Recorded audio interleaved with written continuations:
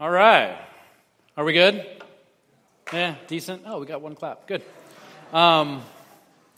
Sorry, this rug is crooked, and my OCD, I'll just stare at it the whole time. That's all I'll do. Good to see you guys. Yes, it's good to be. Glad you're here. And so, yeah, let's do this.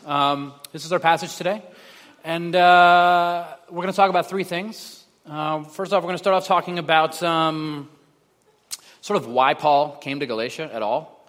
Some of these things are incredibly interesting when you actually study the history of how these books came to be written, how Paul found these people, and how they met. It's a fascinating story, and I think it may mean something to some of you. Who knows? And then we're going to talk about two different things. We're going to talk about confrontation, how to confront people, the purpose of it, how to be honest, how to just say, as John Mayer would say what you need to say. And then we're going to talk about, I love the 11 o'clock service much better than the 9 o'clock. It's like an empty room. Don't tell them. They're great. They're great. And then we're going to talk about the inner circle, right? That group of people who's on the inside, and you want to be part of that group of people, and we're going to destroy that inner circle today, the way Jesus would do. So, let's pray. Father, we love you. Thank you for everything that you were doing in our midst. Thank you for these people. Thank you for bringing us all together here this morning, my brothers and sisters, and for giving us a community that we so desperately need in our lives. Thank you for the paths that we're on, all individually and also collectively. Thank you for the part that we play in this story of Christianity and in our city and in each other's lives. Continue to guide us. Open our eyes. Help us to be present this morning. There's nothing out there that we need to be focused on except you, except love, except goodness and grace and mercy and the higher things in this world. So allow us to be present here and nowhere else. Everything is good. We're in a place filled with love and a place of reconciliation. And so let us bask in that this morning. Bring to my memory the things that I've studied so I can communicate clearly. Give me freedom. Allow me to speak clearly and not feel like any need to hold back in anything. Thank you for what you're doing. In your name, amen. All right. So here we go. We're going to start right here in what I call 12b, which is the second half of the verse, because we already talked about the first half, right? It says, "You did me no wrong. You know it was because of a bodily ailment that I preached the gospel to you at first. And though my condition was a trial to you, you did not scorn or despise me, but received me as an angel of God, as Christ Jesus." So, when you're studying an ancient writing, any ancient writing, several things you need to figure out is, why was it written? It's an important question. It doesn't just exist for no reason. There was a reason an ancient letter is written. There's a message that needs to be portrayed. There's a relationship that has a history. You need to know that history. And so a passage like this, there's some things in here that may raise some questions if you're reading carefully, if you are thoughtfully approaching an ancient text. You did me no wrong. You know it was because of my bodily ailment that I preached the gospel to you. That right there raises some questions. What's he talking about? What bodily ailment did he have? Why is it this bodily ailment brought him to speak to these people about this guy Jesus, this ancient first century rabbi, and about what the ancient Romans called the gospel, the good news of Jesus? What is this? How did this happen? Now, there's a lot of places in Scripture that will help us answer these questions. There's a book called The Acts of the Apostles. If you're not real familiar with Scriptures, with the Bible, with church, the book called The Acts of the Apostles is sort of a history of exactly what the title says it is. It's the things that the apostles did after Jesus was not with them anymore, how they carried on this message and how they grew this thing into the church that we have today. And it was written by a guy named Luke, who wrote another book previously called The Good News According to Luke, the Gospel According to Luke. Luke was not a follower of Jesus. It is part of our, originally, it is part of our scripture. There's 4 Gospels, Matthew, Mark, Luke, and John. Luke was originally hired by this guy whom he worked for as sort of a historian to go find out what exactly happened with this guy Jesus. His boss said, hey, I keep hearing about this guy Jesus and these people who claim to be followers of this guy Jesus. I want to know who he is. I'm going to pay you. You go out. You interview all these people. So Luke has this really interesting story where he interviews all these different people, and he writes down, hey, here's from all the people that I talked to who knew Jesus, here's what happened. Then he travels with the apostles, and he writes this book called Book of the Acts of the Apostles. And halfway through this book, he stops saying they, and he starts saying we. So there's this moment when he becomes a follower of Jesus. It's just fascinating. So if you're a skeptic of scriptures, Luke is your guy. Was not a follower of Jesus, studied Jesus, became a follower of Jesus, and he leaves us this story. And in the book of Acts, you have this interesting passage right here in chapter 13, verse 13 and 14. And it's talking about the journey that Paul is taking. And it talks about his missionary journey. And there's something right here where it says, now Paul and his companions set sail from Paphos and came to Perga in Pamphylia. So to all these ancient cities. Talks about they went here, then they went here, then they went here. And John left them and returned to Jerusalem. So John is this guy, John Mark. I most of the time will probably refer to him as Mark, probably on accident. Same dude. And John left them and returned to Jerusalem. But they went on from Perga and came to Antioch in Pisidia. So we have this little story about they went here, this guy left, and they did this. And it's just kind of this thing in passing, but if you actually think about this, something happened to make this guy bail on them. There's three guys. It's Paul, it's Barnabas, and it's Mark. And they're traveling together. Apparently something happened in this city, Pamphylia, that caused one of them to run home, disappear, run away, and the other two to go somewhere else. Because what's interesting about Pamphylia is that it's here. We've done a lot of excavation on it. It was a massive, well-populated, heavily populated city. So the question that biblical scholars have is, well, why did they pass on through? Why didn't they stay there? It's much bigger than where they ended up. Why didn't they stay there and teach the people about Jesus? They're trying to gain followers of Jesus, right? They think that this message can change the empire, that it can bring about a more loving world and change things in this world for the better. Why didn't they stay here in this city and teach these people this? Apparently something happened. Pamphylia is a coastal city, and it's you can tell by looking at it, it's almost tropical. I mean, it's densely, wooded. And we do know from historians that in the first century there was this massive epidemic of what we now call malaria, all through this area. And so what we end up with is little bits and pieces. They go to this city, one of them runs away, and the other two flee in a different direction when they probably were planning on staying. I mean, why else would you go here? And so scholars have come up with several different scenarios.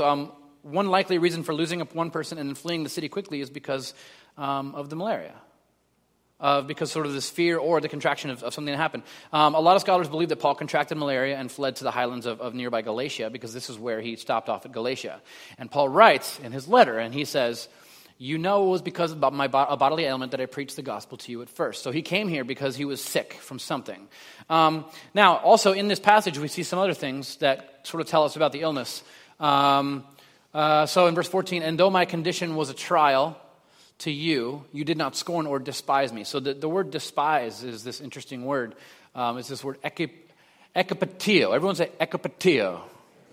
Okay, it sort of sounds like what it means. It sounds like spitting, right? It means to spit on. So he's literally saying, and it's nice that you didn't spit on me.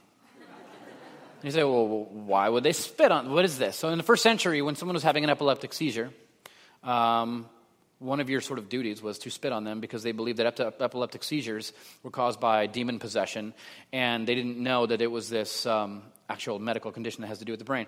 And so they would spit on people who had this, trying to either coax the demon away or keep it away from them. You had this duty to spit on people. And this is sort of a vulgar phrase in the ancient Koine Greek. It's sort of he says, hey, I came to you and I was really sick, and you didn't scorn me, and you didn't spit on me. And all of this kind of tells us things. There's also another part in scriptures where Paul says, I had this thorn in the flesh. And it's sort of the idea of this constant pain. I have a brother in Indonesia as a missionary who had 5 different types of malaria now. And here's how kind of he explains it. Once a month, he gets like 104-degree temperature, gets a headache, like a drill going into your brain. Pretty much passes out for about 3 days and then wakes up, drinks a bunch of water, and moves on with life. But it doesn't go away. You can set your clock to it. It happens every single, just this pain, blackout, just this pain. It's really bad. And so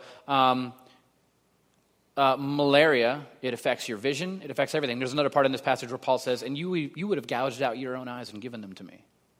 So we have all these little clues. A lot of scholars have said it's probably what he was going through. He probably contracted malaria and fled to Galatia. Of course, this is all conjecture, but some kind of illness caused them to not stay here, to go to Galatia. So what's the point in knowing this? I think there's something interesting here that maybe will help some of you understand something. You ever ask the question, what is the point of this suffering? Why am I sick? Why am I going through this? What is the meaning of all of this?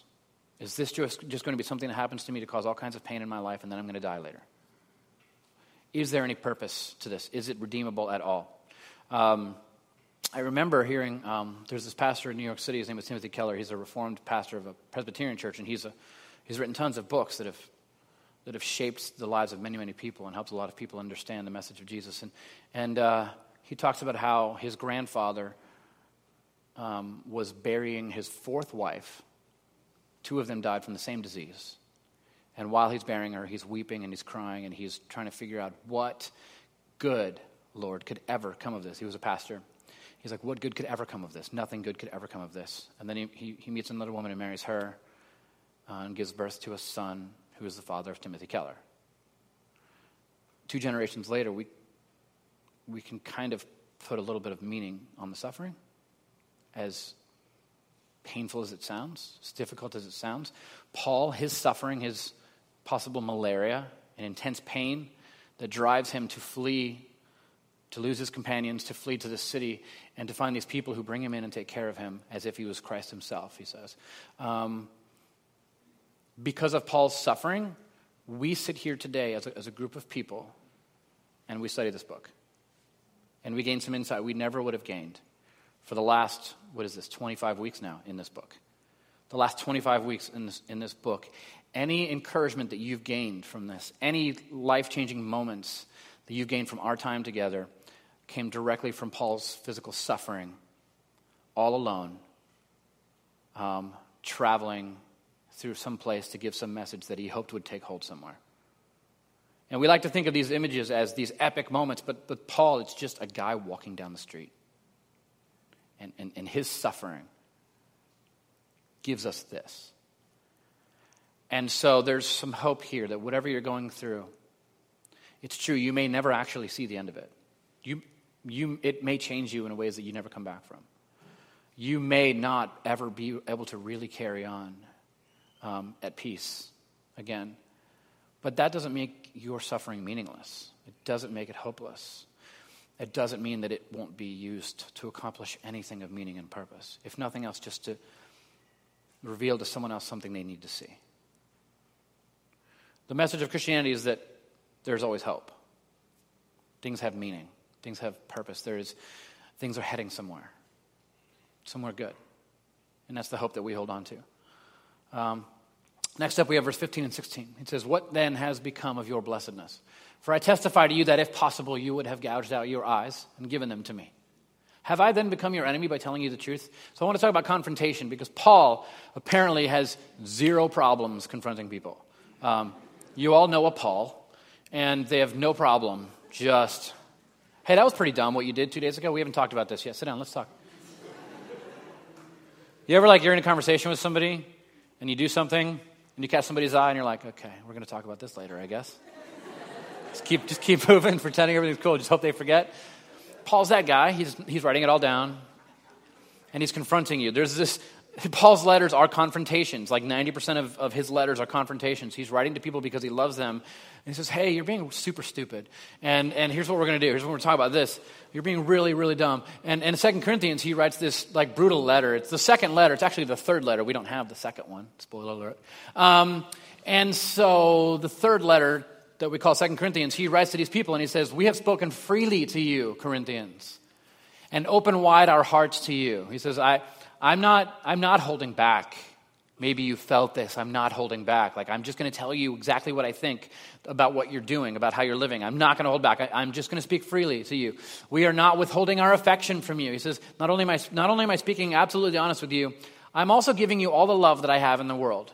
I'm doing this from a good place. He says, but you are withholding yours from us.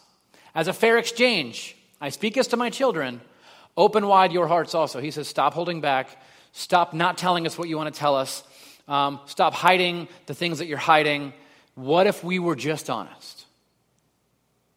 What if you just told me everything about yourself and I told you everything about myself, and then we poked around a little bit at these things?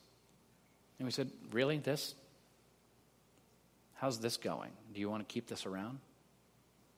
Like, why would you respond this way? Why do you allow this to bother you?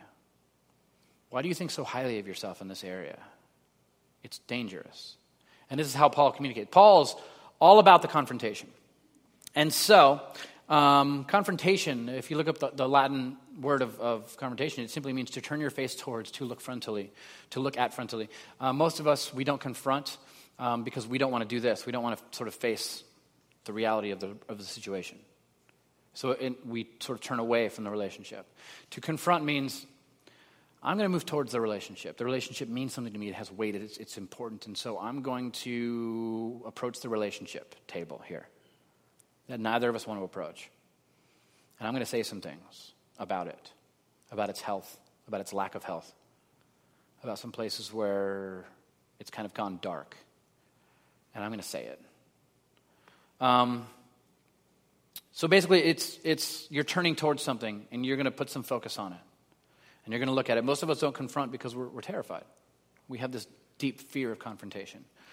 Most of that fear is unfounded. Most of it comes because we build this illusion in our minds. You know, what happens is someone offends you, and you spend all your time not confronting it. Instead of talking about it in that moment, you don't talk about it.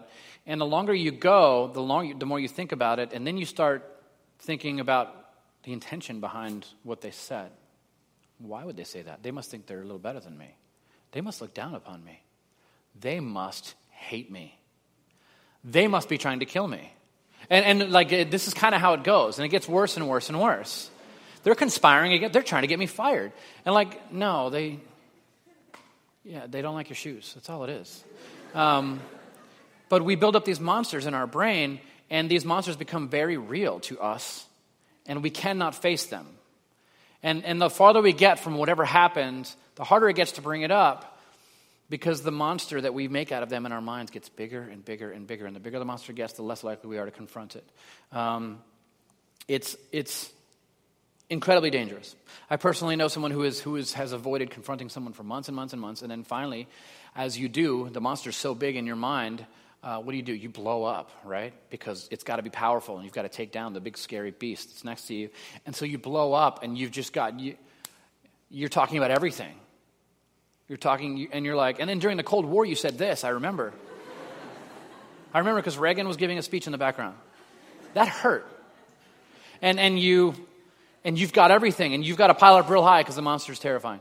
And then what happens is I get these people together, and we all get in one room, and I start talking to them and listening. And the person's, why didn't you confront this earlier? Well, they're a monster. They're out to get me, and it would be fruitless because they're just going to explain it all away, and they don't care. And then you get them together and you talk to the person. It turns out they just were absolutely clueless. They had no idea.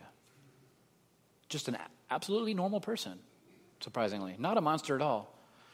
Just a person who maybe in a time of weakness just said something that they shouldn't have said. And probably should have apologized for and just didn't. But now the relationship is just in the gutter. You're trying to pick it up and you're trying to put it back together. Paul is not interested in this. He's not about to let this happen. Paul gets out his little parchment and his feather and he dips it in the ink. He's like, all right, here we go. And he sends it, and he'll send another one, and then he'll go visit. He's all about the relationship. He's all about keeping it good and healthy and pointing out things that need to be pointed out. See, one of the things that confrontation does is it clarifies reality.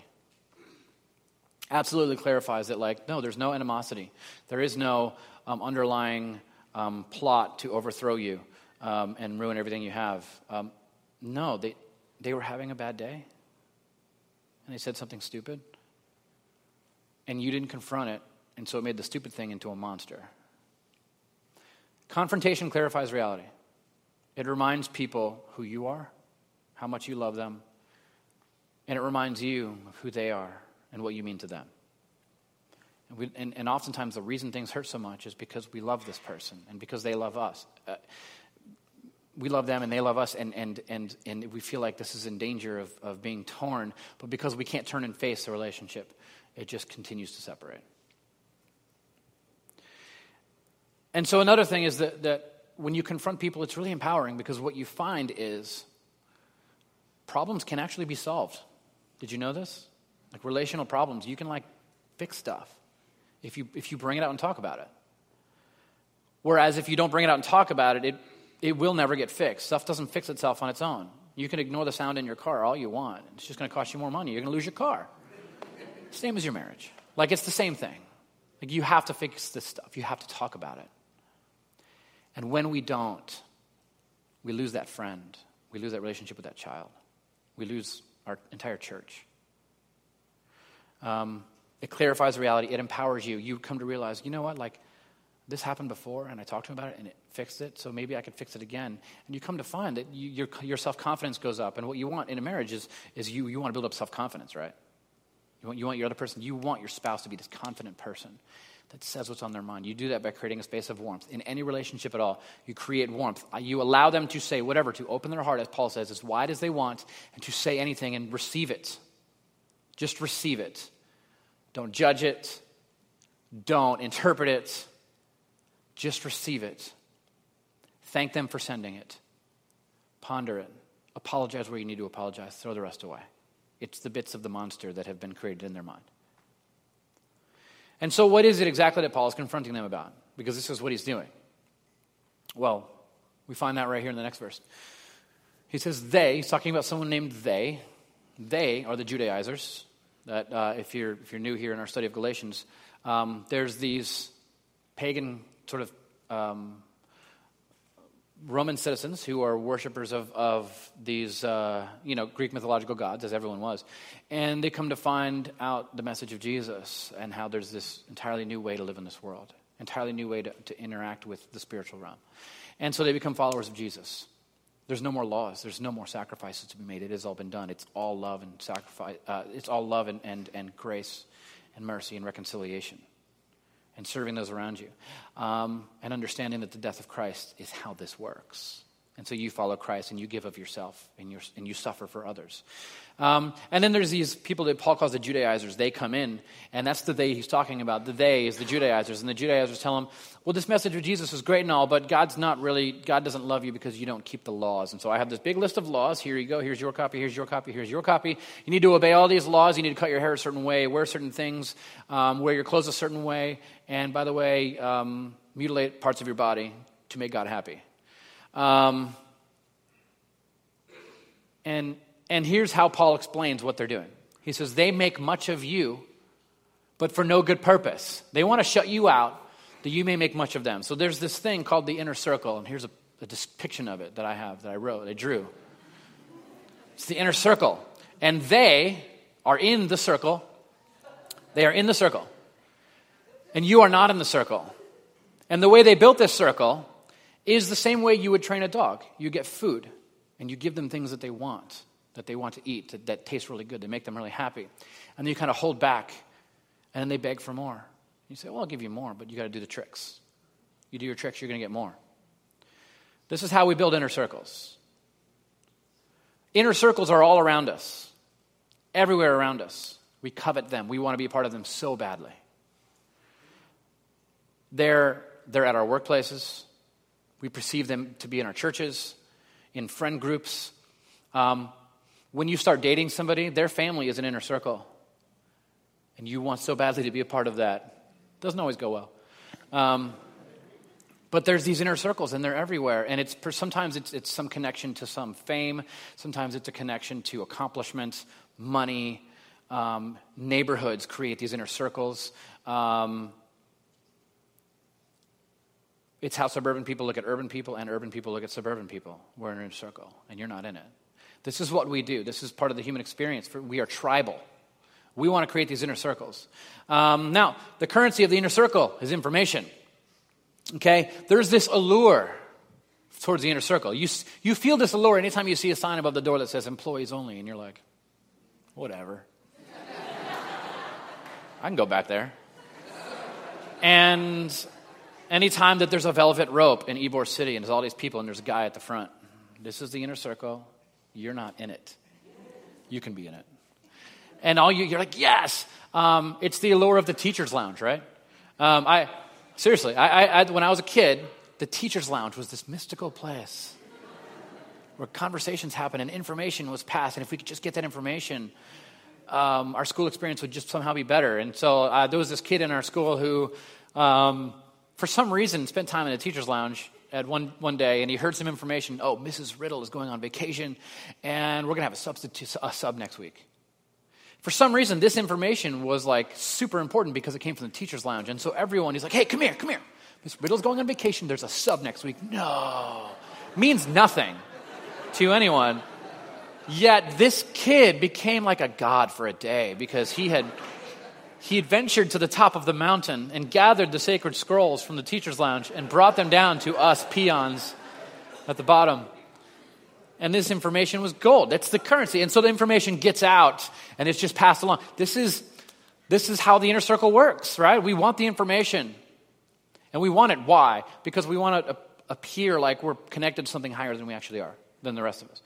For some reason, this deep flaw in the human soul is all about exclusivity in this exclusive club. We've even turned much of our theology into this. That there's these gatekeepers. And that God's not doing anything unless it goes through certain traditions and certain gatekeepers. Certain denominations or presbyteries or whatever. And that we have to climb the ranks and be affirmed by these people, and then you can move forward with ministry. That's what ordination is. Ordination is not in the Bible. I am an ordained minister. Ordination was something invented, really, I think the first person ordained was Polycarp. But it's sort of in some way, it's a selfish sort of power play thing. I'm into deconstructing everything, by the way, just so I'll take everything apart. Ordination in itself is a power play to say this group of inner circle people has affirmed to you that you can be a part of the inner circle. They have not been affirmed, so they cannot be. And I get it, but it was never intended. The idea that there's these gatekeepers and that somehow we are it. God will do what God's going to do. God's going to call who God's going to call. He's going to reach who God's going to reach. Oftentimes we just don't like it because they haven't been educated. Because they don't line up, they don't match up. But that person that we despise because they're not part of the inner circle is going to go on to do incredible things, and you're going to write them off. It's a deep flaw in the human heart, exclusivism. Who's in, who's out. It's been written into the very fabric of our society. Now, that's what's being created here. There's this group of people, and they're in, and they want the Galatians to be out, and they want to disseminate the blessing of God to the Galatians. They want to be in control of the blessing of God, and everything that they do to receive sort of the blessing of God, they want it to go through them.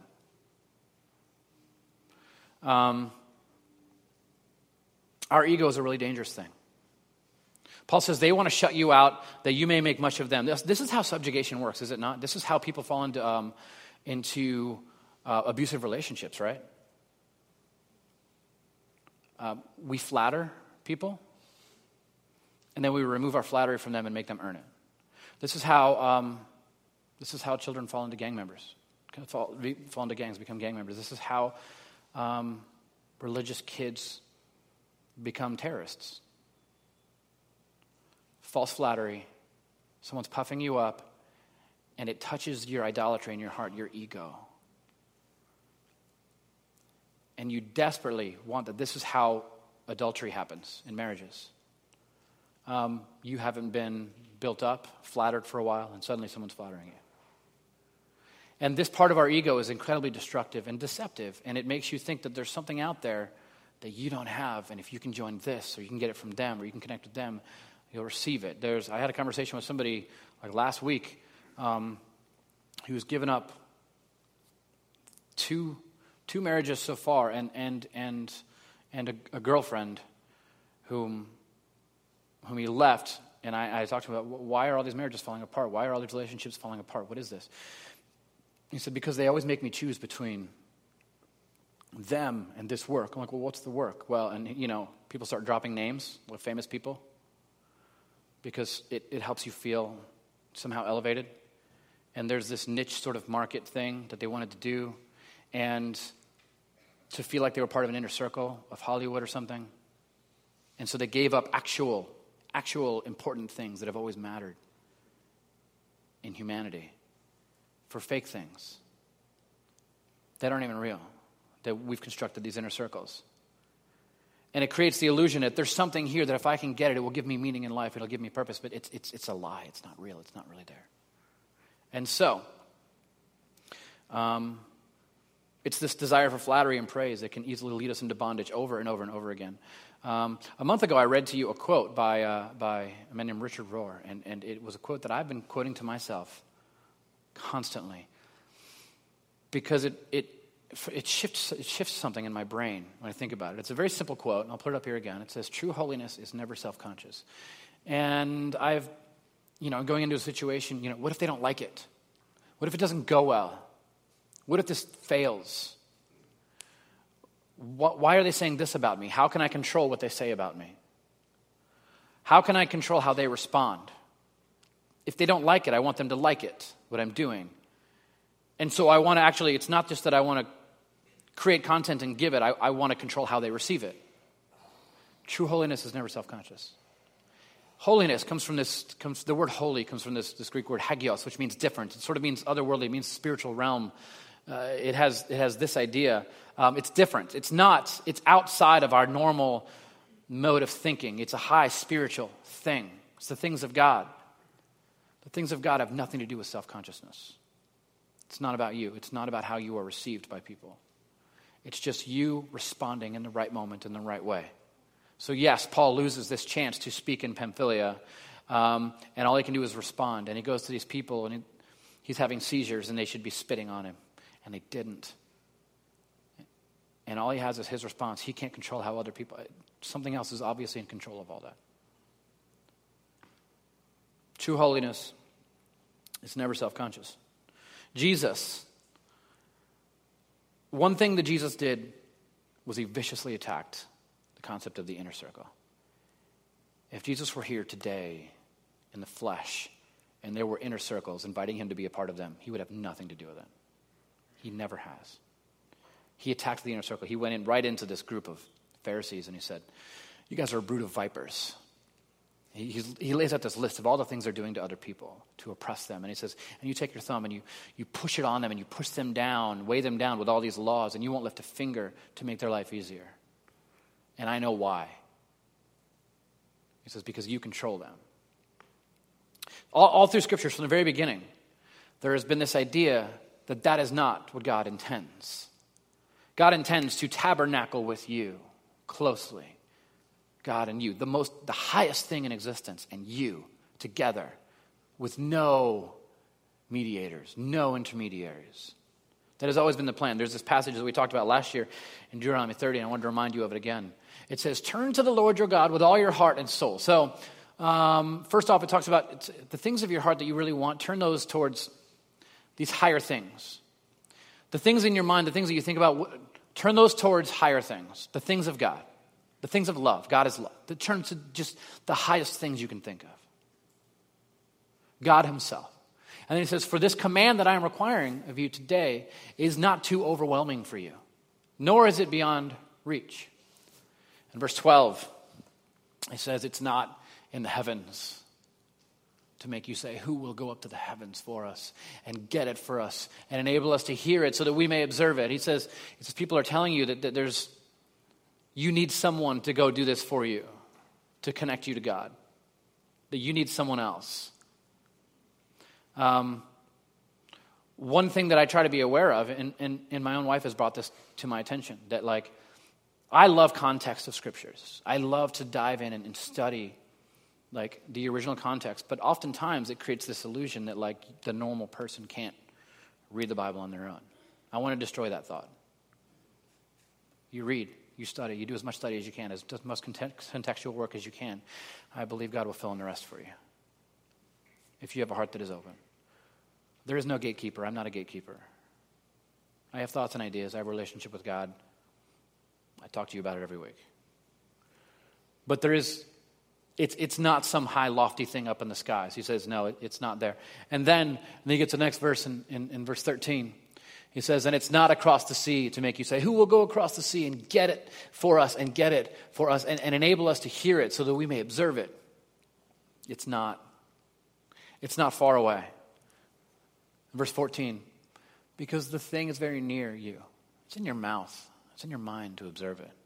See, today I have put before you life and well-being, death and trouble. He says, the thing that you want, there's not some inner circle group of people that can give it to you. I know, I understand there's people you want to impress. There's people that you would love to just be a part of their circle, their communion, their friendship, because it seems like they have something that you don't. But what happens is you get there, and perhaps you found this, you get there and you realize there's nothing there. And you keep climbing the ladders of these institutions, and you get to the very top, and you realize, oh, well, I'm at the top. Everyone's below me. There's nothing up here. I need to look across the way, and there's another tower that goes even higher in another organization. I'm going to go over there. You spend your life doing this. And what happens is you end up being 55, calling your son, who's full grown, and you say, hey, I know I wasn't there for your childhood. I'm sorry I missed it. I see that I was wrong. Can we try again? The answer is no. It's too late. There is no inner circle. Stop chasing it. The thing that you need is there. It's here. It's not across the sea for somebody to go get it for you. There's not some journey you need to go on. There's nothing. You're not missing anything. God is here. Everything you need is here with you. And you're okay. There's no gatekeeper. Verse 18 through 20, it is always good to be made much of for a good purpose. And not only when I am present with you, my little children, for whom I am again in the anguish of childbirth until Christ is formed in you. This is the second time he's referred to his audience as his little children. He says, I'm going through a lot of pain sort of to bring you to where I think you need to be, but I look at it as a mother giving birth to a child. This is pain I have to go through. He understands the gospel. He understands that the pain that we go through to bring new life, to save people, is necessary. This is how salvation works. My little children, for whom I am again in the anguish of childbirth until Christ is formed in you, I wish I could be present with you now and exchange my tone, for I am perplexed about you. So this is, he thinks about one day I'm going to be with you again, and when I get with you, when we're together, I want our relationship to be good. That's why I write these letters. That's why I do these things. I care about our future. So one of the important things that people need to remember is a good way to gauge your health of spirituality, of your physical life, of your relationships, of your marriage, of your relationship with your children is where you are right now, the way you've been living the last week or two or month or whatever. If you play that forward, and if you don't change anything, and if you play that tape forward 20 years, what does it look like? Is this relationship, does it still exist? Do you have everything you've always wanted? Are you even alive anymore? How does this go? If we play the tape forward, there's Dr. John Townsend says, the extent to which two people in a relationship can bring up and resolve issues is a critical marker of the soundness of the relationship. Gauge your relationship right now. Can you bring things up? Do you have in our church, in our community, in your workspace, your employees, your spouse, your children, do you have this space where they can say anything that they want? And you can say anything that you want, and there's this agreement that like our words and our views and our thoughts about each other are important, and I will receive what you have, and I will give you what I have. Open my heart up wide, pour it out. Because if you can't do that, if you can't bring up and resolve issues, your relationship is not sound. And if you play that tape forward, it doesn't end well. Too many people separate after their children leave the house because they realize they don't know each other anymore. And no doubt when Paul is speaking about how flattering they are, the Judaizers are to them, and how they're saying good things to them, and he's saying kind of hurtful things to them. I'm sure as a rabbi, he remembers the book of Proverbs 27:6. Wounds from a friend can be trusted, but an enemy multiplies kisses. Maybe there's somebody that's speaking to you in your life and saying, hey, you're being really, really dumb in what you are doing, and you hate them for it. It's possible that they love you incredibly deeply, and they're saying things to you because they love you, because they, in their minds, have played your tape forward, and they know it doesn't end well. They know it doesn't end well. And you are incapable of being self-aware and seeing this for yourself. We have to be honest with each other. We have to speak the truth. This is how we build intense love. This is how we build intimacy. You want passion? Build intimacy. It's the only way there. The only path to passion is intimacy. That's it.